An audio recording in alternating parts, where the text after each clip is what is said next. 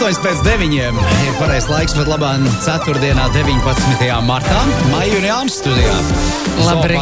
Zoopasta turpinās ar ierasto tehnoloģiju rubriku. Kristaps Skutels tūlīt būs mūsu klausulas tajā galā, un es ceru, ka mums ar sakariem viss būs labi, un mēs ar Kristapu varēsim arī pavisam sakarīgi izrunāt tehnoloģiju jaunumus. Ar labu dzirdamību. Pēc 9:00 sākām labrīt Kristapam. Čau, Kristap, labrīt. Labrīt. Dzirdi mūs labi? Jā, protams, jā. Nu, super, mēs tev arī.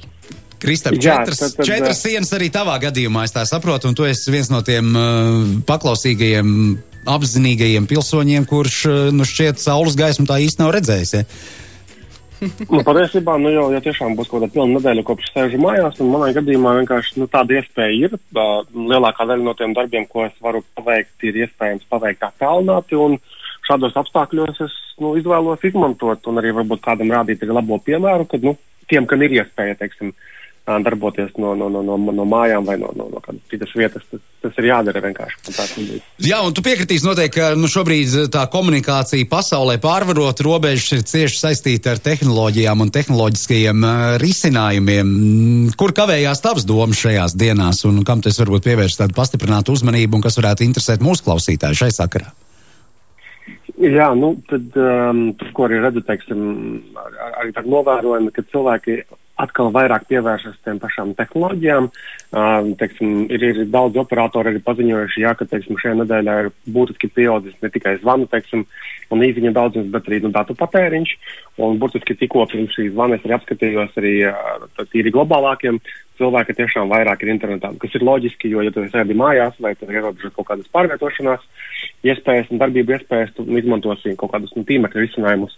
Un, manuprāt, tas, kas šobrīd, teiksim, tā situācija ar tiem tehnoloģiju risinājumiem rīkiem ir ļoti pozitīva, jo mums ir daudz iespēju atkal tiem darbiem, kurus ir iespējams veikt attālināti, normāli strādāt attālināti. Mums kursorā bija raksts tātad vakar par noderīgu videokonferenču rīku apkopojumu, kurā mēs uzskaitījām gan kādus maksas, gan bezmaksas risinājumus, un es pat dažus pieminēšu vienkārši, ja kādam varbūt aizķirās, jo noteikti tā ir aktuāla tēma. Tātad no bezmaksas konferenču rīkiem tad ir Google Hangouts, Meet, tātad tas risinājums, kas ir pietiekami saprotams ērts un ļauj norganizēt pat pietiekami lielām grupām, tātad, šos tas sazvanus un arī audio un video sazvanus, tāpat bez maksas mums ir pieejams arī Cisco Webex meetings, arī tāds vien no tehnoloģijas maksas var radīt risinājums. Tas pats Skype joprojām, atceramies, Skype bija, manuprāt, pirmais tāds nopietnais saziņas čata rīks, kad es sāku studēt Rīgā, jau 11 gadiem.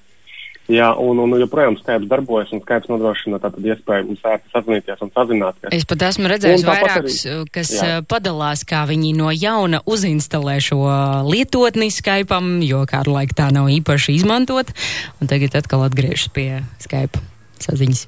Jā, un arī vakar, teiksim, skatījos ziņas, panorāmā tā bija nemaldos, un viņi tieši iezvanīšanos arī veica ar Skype, tātad, Skype arī tika izmantots arī, teiksim, tiešraidēs kaut kādās. Bet, protams, ja mums maksāt arī ir iespēja, teiksim, ja mēs esam tīri uzņēmums, biznes, tad Zoom meetings ir noteikti viens no tiem lielajiem vaļiem, kas tagad ir piedāvājis Zoom meetings un Microsoft Teams. Tātad tie arī ir risinājumi, kas var lieliski palīdzēt, teiksim, šādās situācijās. Bet salīdzinot tos maksas variants un bezmaksas, tur arī tā kvalitātes atšķirība, iespēja atšķirība ir jūtama? Iespēja atšķirība pamatā. Iespēja atšķirība tātad, cik lielas grupas mēs varam cilvēku.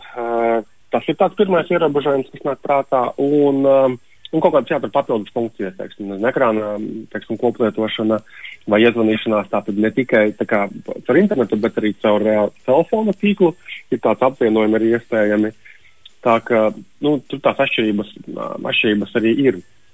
Lūk, bet papildus vēl lietums, bija viens raksts vakar, kad ne tikai saziņa, bet arī jāpievērš uzmanībai drošības, teiksim, lietām, ir īpaši, kad uzņēmumiem tie darbinieki sāk strādāt no mājām, tad vienkārši arī atbildīgajiem par IT drošību ir atkal jāsaprot, ka tie ir papildus riski, teiksim, kas var izmantot ne darba datorus, piemēram, bet kaut kāds mājas datorus.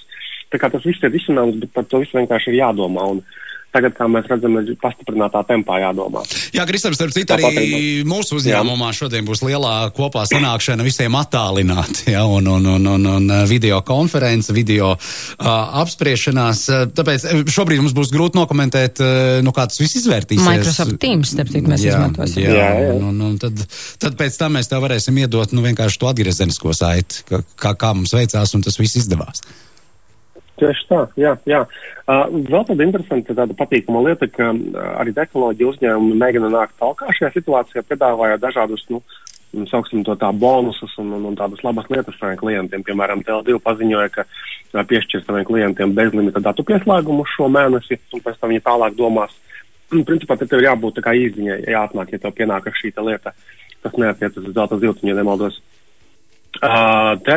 Eksla telekoms piešķīra tātad maksas Helio televīzijā video saturu bērniem. Tātad, protams, ka bērni tagad ir tie, kas mājās arī lielā kuplā skaitā sēž vai ārā skraida pa dienu, kas nav aizliegts. Tad vienkārši ir ko skatīties ar viņiem.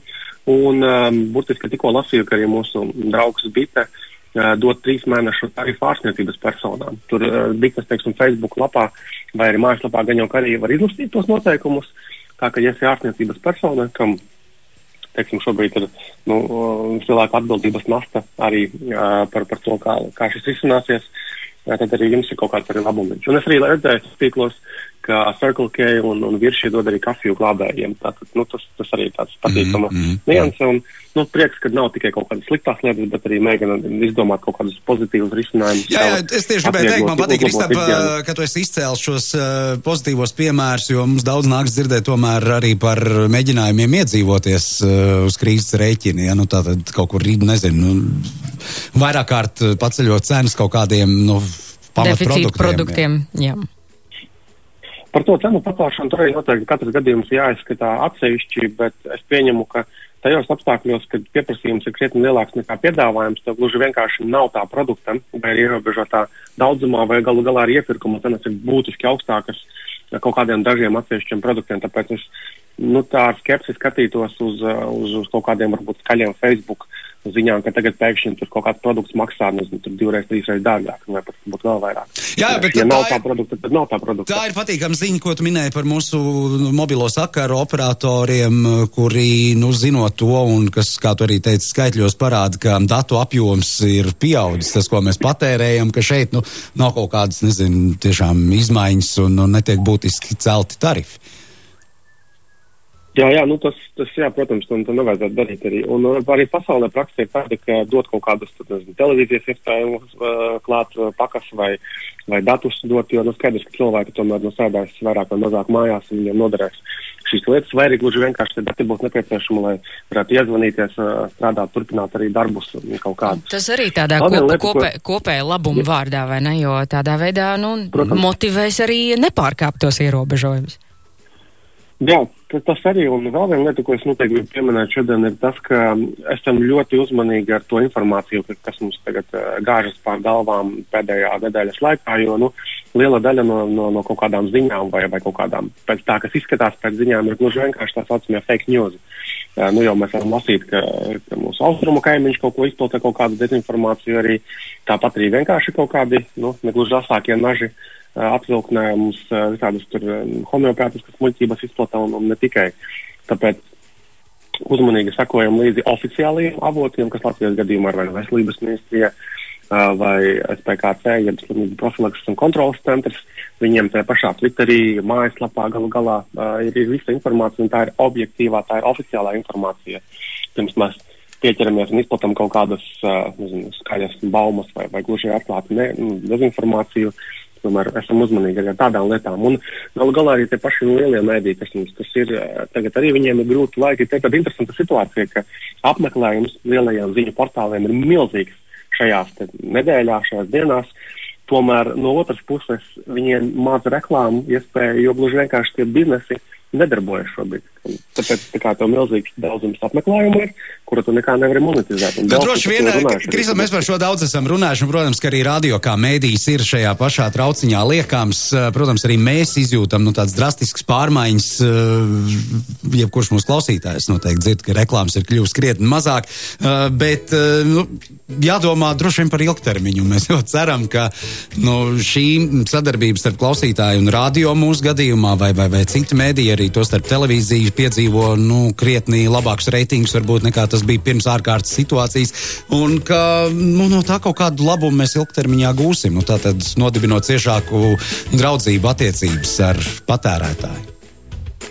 Protams, jā, tas ir, bet arī mēdīju gadījumā šobrīd ir tas izteikti svarīgais sabiedrības informēšanas uzdevums, jo, kā jau atkal minēju, pieteikumi ir daudz dažādu veidu muļķību apkārt klīst, un vismaz tiem nopietnajiem mēdījiem ir jābūt tiem, kas stāsta, kāda ir tā patiesā situācija, kādi, piemēram, tie telefonu numuri mainās, lai nodot tās analīzes. Ir jābūt kādam, kas tiešām uzticamu informāciju sniedz. Radio, protams, ir viens no šādiem mēdījiem. Paldies, Kristap! Mēs novēlam tev nesajukt prātā, atrodoties šajā pašizolācijā, ja ievērojot noteikumus un ieteikumus, kā uzvesties šajā ārkārtas situācijas laikā. Auklējot arī divus mazus bērnus. Jā, un bija prieks tev dzirdēt. Jā, paldies. Turamies, Kristap, atā. Uz attālinātu sazināšanos atkal jau nākam ceturtdien. 20:09, šis bija tehnoloģijas, jā, mazliet citādā veidolā, bet 19. martā ceturtdienā mēs varam arī attālināt sazināties ar Kristapu. Paldies!